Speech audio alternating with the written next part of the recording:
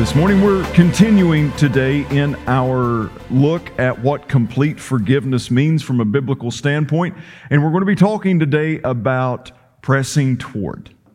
Okay, pressing toward. And we went over this passage of Scripture a couple weeks ago where Paul says, forgetting what is behind. Forgetting what is behind. And we talked about what that meant in Paul's life, because that was a powerful statement, because he's talking about persecution of the church. He's talking about just being a incredibly wicked man, and how he's got all of this history, all of this baggage that he brings with him in his past, but yet he makes this, he says, not that I've arrived, but I press on towards the mark. I press on, forgetting what is behind me, moving toward what God has in store for me. And that's where we kind of started our look at forgiving ourselves. We spent a lot of time in forgiving others, and that was challenging. Then we moved to what might be an even more challenging concept in forgiving someone else who has hurt you or someone you loved, and we moved into the realm of forgiving yourself for the things that you have done. I don't know about you, but I am my own worst enemy. I am my own worst enemy. Like, if there's anybody that can sabotage a good thing happening in my life, it's me. But there comes times that we will not be able to press in and press toward what God has for us, His will, His plan, His purpose, if we are not willing to forgive ourselves. If we can't move past that, if we will not take that stance of, I'm not remembering, I'm choosing to put my past behind me. And we're going to be looking at a couple different passages today, but we're going to be talking about accepting yourself. You know, acceptance is one of those real hot button words, in our culture. But it's not a hot button word for in the realm of us accepting what we've done, who we are, and the past that we have. I want us to first look at Romans chapter 12, and I want to have it up here on the screen. We're going to read from the Phillips translation this morning. This is Romans 12, 3 and 4. It says, don't cherish exaggerated ideas of yourself and your importance, but try to have a sane estimate of your capabilities by the light of the faith that God has given to you all. So this is Paul kind of giving us a challenge, issuing us a challenge of, listen, don't think too much of yourself. Don't think too highly of yourself. And I love the way that it's phrased here, because Paul, in the original Greek, the inflection here is to make sure that you're not going outside of your calling. If God hasn't gifted you to do it, don't do it. No matter if that's what you want to do, what your heart's desiring to do, and what your flesh is wanting you to do, if God's not called you to do it, don't do it. So don't cherish exaggerated ideas of yourself and your importance. Listen, an exaggerated idea of myself would be that you all would stay here while I led worship. That would be an exaggerated expectation. Because I can promise you one thing, as your pastor, if you ever see me to get behind a microphone to sing, you need to leave immediately. Because I'm trying not to panic you. There is some type of emergency happening, and I don't want to tell you that there's an emergency happening, so I'm just going to start singing. That would be an exaggerated idea of myself. I'm not called to sing. I'm not gifted to sing. That just doesn't happen. And then it says, and your importance. We've talked about this, so I'm not going to spend a whole lot of time here. This is not about us. It's not about us. It's not about me. It's not about who has the most in the end wins. Thanks, Kelly. I don't get my car now. But, it's not about the level of our exposure or what we feel like our relevance is to society. So Paul is giving us a sobering reminder here that we need to make sure that we seek after God's will for our lives. And when He begins to reveal that to us, then that's the lane we need to stay in. And I love the phrasing here on this, but try to have a sane estimate of your capabilities. Anybody ever known someone that has a challenge with that? Yeah, you may be looking at him, all right? But to have a sane estimate of your capabilities by the light of the faith that God has given to you all. See, Paul is giving us a sober reminder here, but he's also saying that God is calling you to something. That there is a level of importance you have. There is a level of calling and purpose and plan that you have in your life that has been given to you by God. And we need to make sure that we're seeking after God in order to see that happen in our lives. Do any of us in here this morning feel like we are where God wants us to be? Like, do you feel like you have arrived? I mean, we could be in a physical location. We could be at a place in our lives where we say that, listen, we know that God has guided us to this place, but in my relationship with Him, I don't know if I have ever felt like I'm anywhere close to being where I need to be in my relationship with Him. One of the reasons that we struggle with this sometimes, because again, we're not going to arrive. All right, so accepting ourselves and where we are and who we are does not mean that we ever feel like we've arrived at our destination in our relationship with Jesus. But what it does mean is, in the words of Paul in Corinthians 10:15, 1 Corinthians 10:15, it says, by the grace of God, I am what I am. Paul, again, before this, the context of this passage was talking about how he was the worst. He was the absolute worst, and how all of the other disciples and apostles, that he deserved to be one the least. But he says that it is by the grace of God that I am what I am. Anybody else share that testimony in here this morning? It is by the grace of God in our lives that we are what we are. Go back to the saying I've shared so many times before. Can't even remember who the original quote is to attribute it to, but I know that I'm not where I need to be or who I need to be. But thank God that I ain't what I used to be. I'm not where I need to be. I know that. I recognize that. I'm still journeying. I'm still moving. I'm still in progress. This is still a work in progress in my life. So I know that I haven't arrived, but thank God it's by His grace, His mercy, His love, His blood that I am not what I used to be. And that is a testimony in and of itself in our lives. That by the grace of God, I am what I am. So 3 areas that I want us to look at this morning. We're going to talk about accepting our past.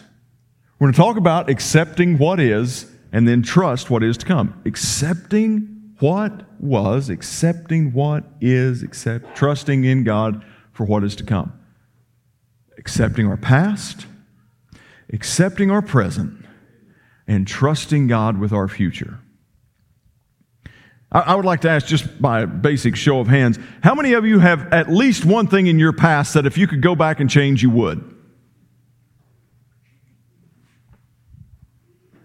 Yeah, got some people flashing Roman numerals over here or something.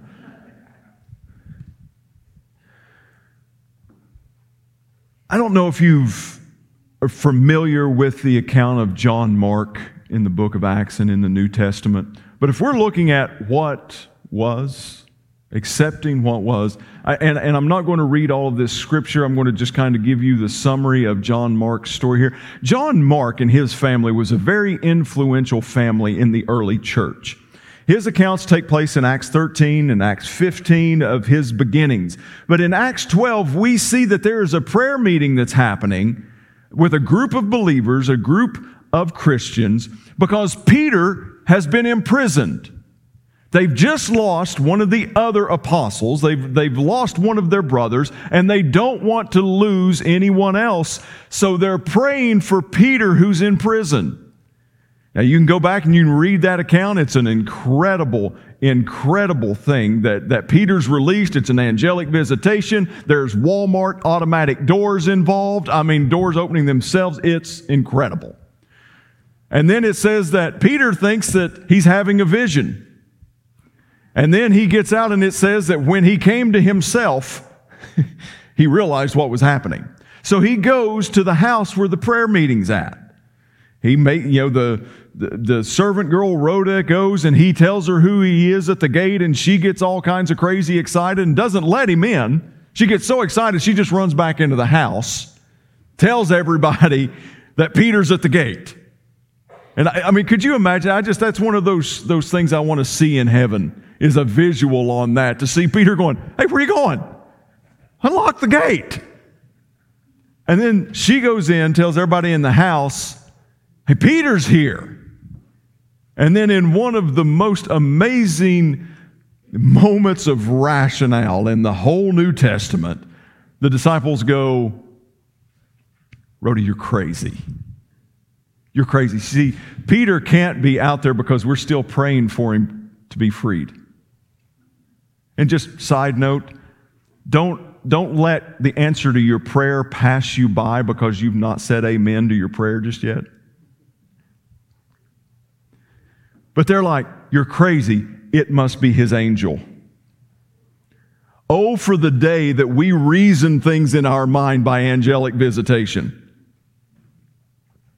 But that whole story, to tell you that whole account, the house that they were meeting in for that prayer where Peter showed up was John Mark's family. That was their home. So understand, there's a rich history here. He's like a prodigy, young prodigy coming up in the ranks. So Paul and Barnabas take him on a missionary trip with them. And they get to the place of first resistance. And the book of Acts details that the moment that things got a little bit difficult, you want to know what John Mark did? He pulled a SpongeBob. "All right, I'm going to head out." He just kind of slid on out there. He's like, "I got to go. I don't know if I signed up for this." And there was such an intense argument between Paul and Barnabas that they ended up splitting. Like, neither one of them gave up on the faith, but they broke fellowship and broke company because of this. So it wasn't just a little menial event that took place. You see, what had happened was John Mark had accepted a call to go and share the good news of the gospel of Jesus Christ, but in his mind at that moment, I don't think that he had quite counted the cost and what might be in his life. The first sign of resistance that we see recorded, John Mark goes home. And it leads to a split between two of the early church patriarchs somewhat. See, we struggle with things so much because we all have a little bit of John Mark in us. Now, whether we've neglected a missions trip, I hope you didn't get to the Dominican and then be like, "Nope, I'm going back. Thanks." But we've all got this to where we felt like God was leading us to do something. We knew we needed to, and then something came up and we feel like we neglected what God was wanting us to do. At least I have. That I feel like I have fallen so short of what God wants me to do that I'm led into guilt and shame. And I retreat back into my bubble. Now, so all of these things can look differently. We can talk about all kinds of varying sin and failures to the nth degree that would qualify us to be in this same position. But I think it suffice it to say that we all have a past that we struggle with. We all have things that we have done or things we have not done that we should have done that we struggle with. There's places, there's people, there's situations that we can look back in our lives, in our past, and really struggle with forgiving ourselves. And a way that kind of manifests itself sometimes is like, maybe there's questions as to whether Jesus even really loves you. Has anybody ever had that thought? I have. I mean, how could he? Right? I mean, look at some of the things that I've done. Look at some of this sin. Look at my past. Look at my history. Look at what I have done. How could someone truly love me the way that Jesus says that he loves me?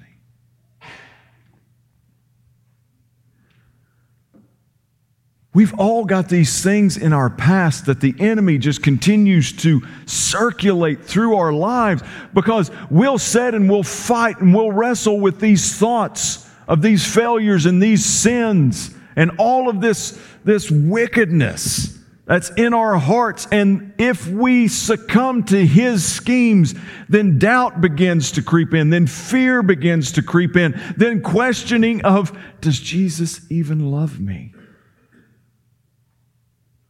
I would say that if you've been coming to church for any time at all, there's been a moment that you've wondered, should I even be here? How dare I even be here? Look at me. Look at what I've done. I don't even deserve to be sitting in God's house.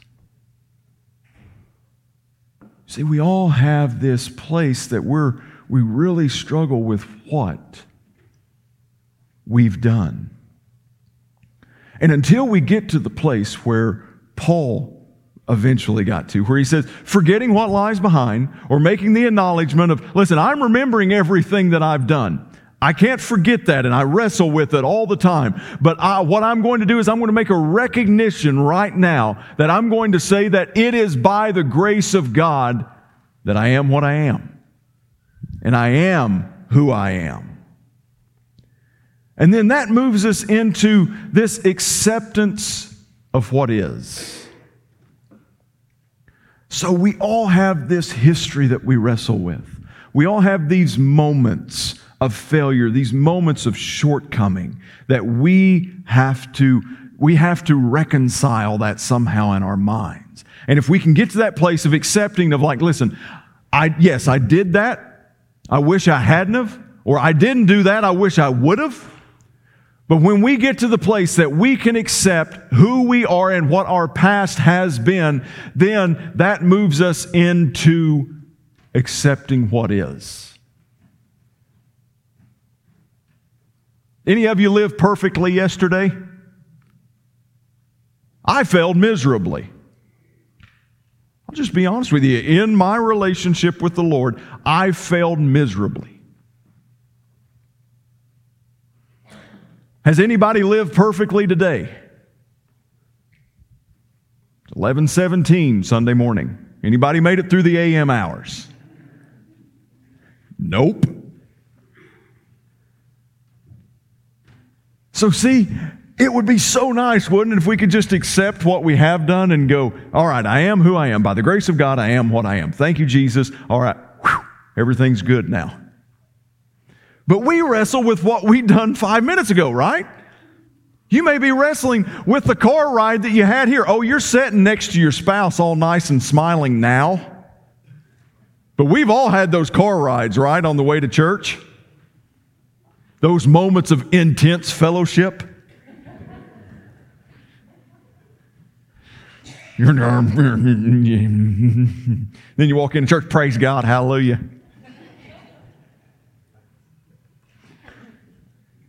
See, we all struggle if we can accept what was, then we move on to the battle of accept. This is good news, all right? Don't think I'm really telling you, I'm encouraging here this morning. It was like, but when we accept what was, then we move into this realm of accepting what is. And John Mark, in the book of Colossians, we see that, remember, Paul and Barnabas, they split.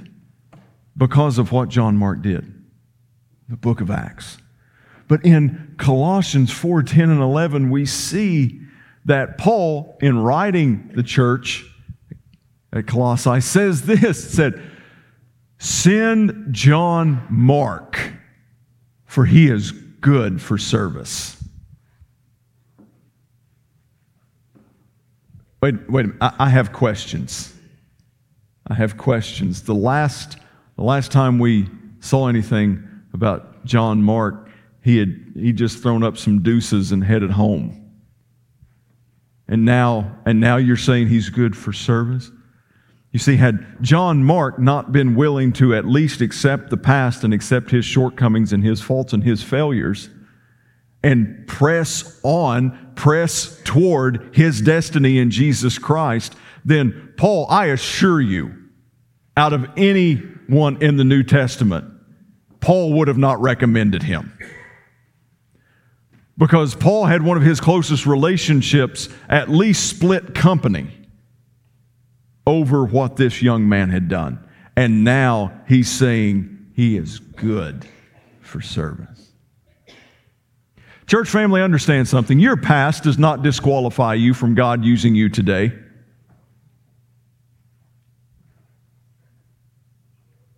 That is good news. All of those thoughts, all of those failures, all of those things that maybe have been rotating through your mind and circulating through your mind, just even as I've been talking about the failures of your past, all of those things do not disqualify you from God using you now. And to that I say, praise the Lord. Because I have a list a mile long of reasons why God shouldn't use me. Past sins, past failures, things that I've messed up, things that I have just dropped. And I feel like there may be at least some in here today that you have convinced yourself that God cannot any longer use you. That you've just gone way too far. You've done way too much. It's a lie straight from the pits of hell.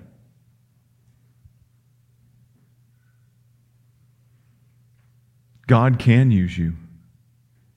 God will use you. But we have to accept where we are. We have to accept who we are.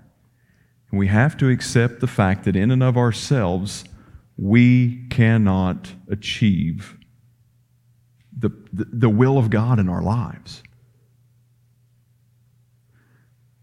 We're going to show a video here in just a second. Devin's story. Devin and Colleen aren't here this morning. They're out of town, but we brought him in and had him share a testimony. Some of you have heard this before. This is going to be brand new information to a lot of you. But this is Devin talking about his testimony about what was and what is in his life right now.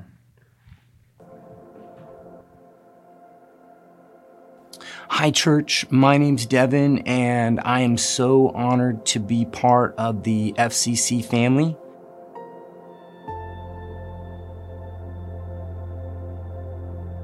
I'm so grateful to be part of this family. I want to share a little bit about my testimony today when Ben has been dealing with forgiveness. And it's such an important aspect for me because the Bible says, to whom much is forgiven, the same loves much. And I have been forgiven for so much. When I was 18 years old, I had a troubled youth. And when I was 18, I took the life of a young man. And I went to prison for a long time. During that time, God got a hold of me. And through the incredible love of my mother, my life was transformed, and I became a believer and receiver of Jesus Christ. But I had done the unspeakable. I had taken something that I could never get back. I had hurt a family, a community, robbed something, And I felt that. I felt that. The weight of what I had done when I came to Christ. And it was a plaguing weight. It was something that ate at my conscience. And just to be honest with you, I still deal with it. I still deal with it. But, I wanted to kind of express how I overcome that and how I go through that. Number one, it's coming back to the cross. That I trust that Jesus' death and his blood is sufficient to forgive me for all my sins. And I also know that God has a purpose and a reason. I spent many years inside serving the Lord. And that was something that, when I look at my crime, it hurts me. I hurt somebody. I hurt a lot of people. But when I focus on what Christ did and his love for me and his forgiveness for me, there's freedom. In other words, I was freer inside than I'd ever been before in my life. I knew without a shadow of doubt that God had forgiven me, that conscience was cleared. Sometimes when I look back at those moments and I see what I've done, and here's an example. I hold my daughter, and I just realize what a gift she is to me. And sometimes when I do, I realize all the more what I stole from John's mother and how that can't be fixed. And sometimes that just makes me weep and cry. And I just pray again and just thank God for his forgiveness. And I realize I have to walk in that. I have to walk in that forgiveness. Otherwise, I could be weighed down and I wouldn't be doing what God wants me to do. God has called me to freedom for freedom's sake, not to be entangled with the yoke that the devil would put on me and say that you're, guilty, and I am, and that you should be ashamed, and I am. But in Christ Jesus, I'm free. In Christ Jesus, he has done such a marvelous work in my life. And the other thing is that I'm outside of myself. I don't focus on that all the time. Is that I'm serving Christ, walking forward, because I know that's God's purpose in my life. And when I'm not focused on me and what I've done and my past and all those things, I'm focused on what God has done. I've turned my eyes. There's that old song, turn your eyes on Jesus and look full in his wonderful face. It's a wonderful song, and it has a great truth, because when I am focused on him and what he did on the cross and what he has for me, he says he has a great plan for my life. He says, I know the plans that I have for you, plans to give you a future and a hope, plans not to harm you. And that future and the hope, and that's what I cling to, the hope that God has for me, the forgiveness, the coming kingdom, and the people that he has around me who have loved me. Even though I've done this horrible thing, they've received me as family. And so I just want to say thank you. And I want to encourage each person out there that if you're struggling with shame and guilt, just to look back to the cross and realize that's sufficient. Nothing else needs to be done. And then encourage, if God is just to step into service. Use that which God has placed in your life. I use my testimony. If God can get any glory or somebody can come free from what I've done, then hey, praise God. That helps me all the more, just to realize, God can do anything. That he can, like Joseph told his brothers, said, you meant it for evil, but God meant it for good, to bring about the salvation of many people. And I think that's what's really important, is that, hey, you know what? That which was evil, God's going to even use that. And he's going to say, you know what, man, I'm still going to do something good out of this. That's the kind of God we serve. And that's an amazing. Thank you very much.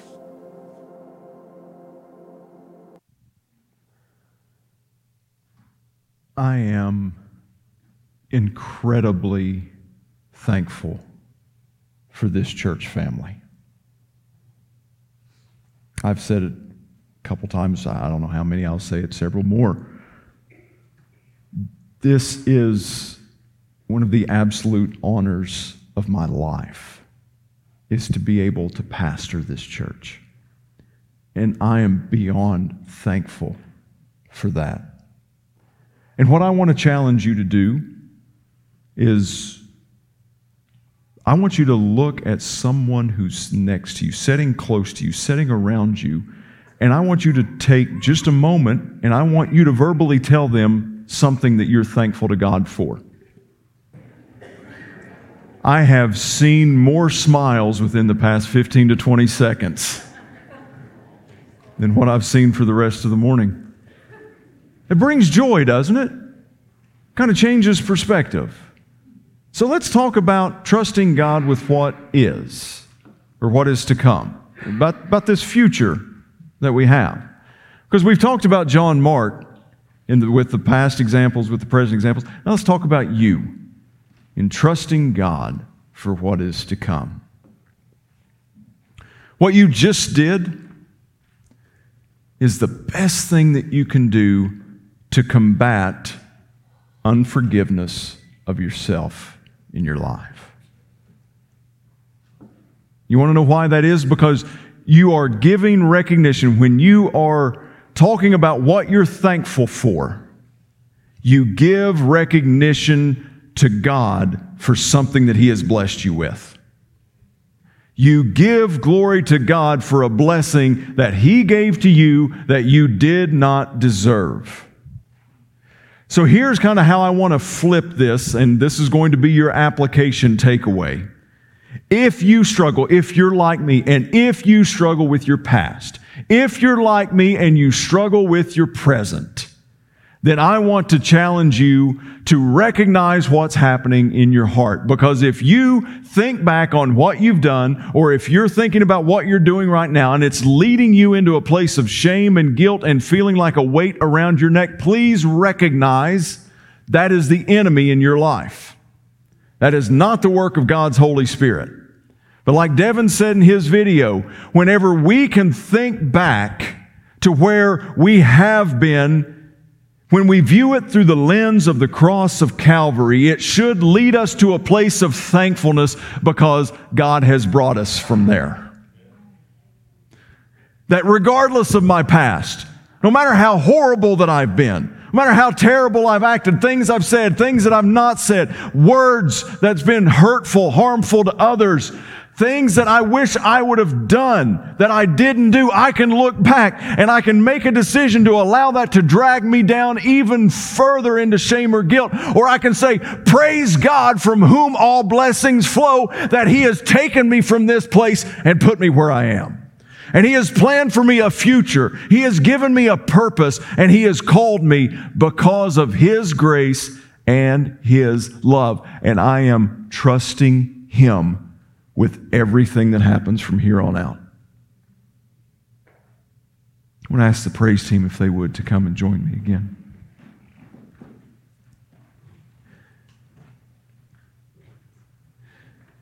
You know, we talked about during the forgiveness of others of how forgiving other people was a daily battle.